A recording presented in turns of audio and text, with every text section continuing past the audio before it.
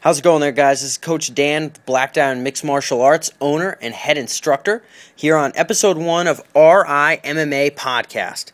First episode, our topic is going to be, what does MMA involve?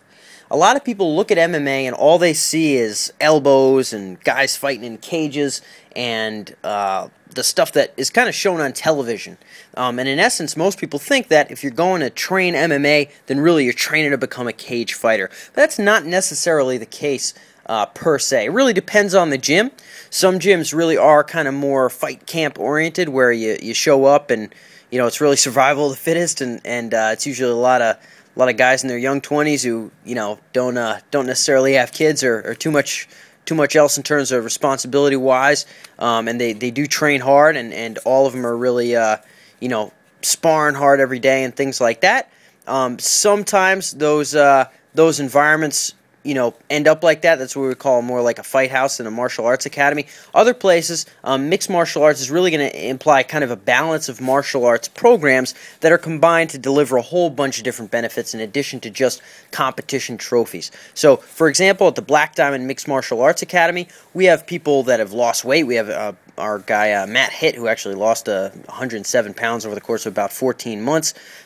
We have some people that are training there solely for self-defense, so they really want that sense of confidence to know that they can handle themselves in a situation where they might need to defend themselves. So they're learning Muay Thai, they're learning Brazilian Jiu Jitsu, they're learning clinch fighting and grappling skills, the core skills of mixed martial arts, rather than just sparring and rolling around. So they're learning those skill sets for the sake of self-defense. Again, other people more just for the fitness benefits, and some people just want to have a fun hobby. They want to have friends around that are doing something healthy, they want a healthy environment, and they want a team that's going to hold them accountable and also really deliver good results for them in the fitness department, potentially, if that's something they want to work on too, but also just to have a blast. So, mixed martial arts implies a solid balance of a variety of martial arts.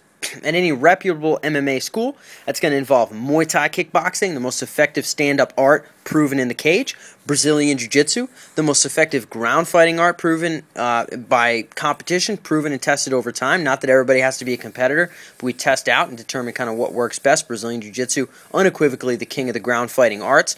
And then we have wrestling to deal with the takedowns or takedown defense. So if someone's trying to grab you and take you to the ground, you need to know how to sprawl, how to defend a takedown. Or if someone's going to strike you and you need to bring them to the ground quickly to control them, you can learn the kind of offensive side of the wrestling skills too. So mixed martial arts usually imply a solid balance of those. At Black Diamond, we have some programs that are almost solely Muay Thai Kickboxing, other programs that are solely Brazilian Jiu Jitsu, and solid MMA programs that are pretty balanced out. So that's what a reputable MMA program involves. It involves a balance of arts catering to a balance of benefits. It's going to depend on the school, but ultimately that's what a good rounded MMA program should look like. Next talk coming up, guys, we're going to talk about team motivation and what are the biggest influencers in terms of what motivates us over time, why teams are important. So tune in next time to the RI MMA podcast. Again, this is Coach Dan signing out, and I'll talk to you guys soon.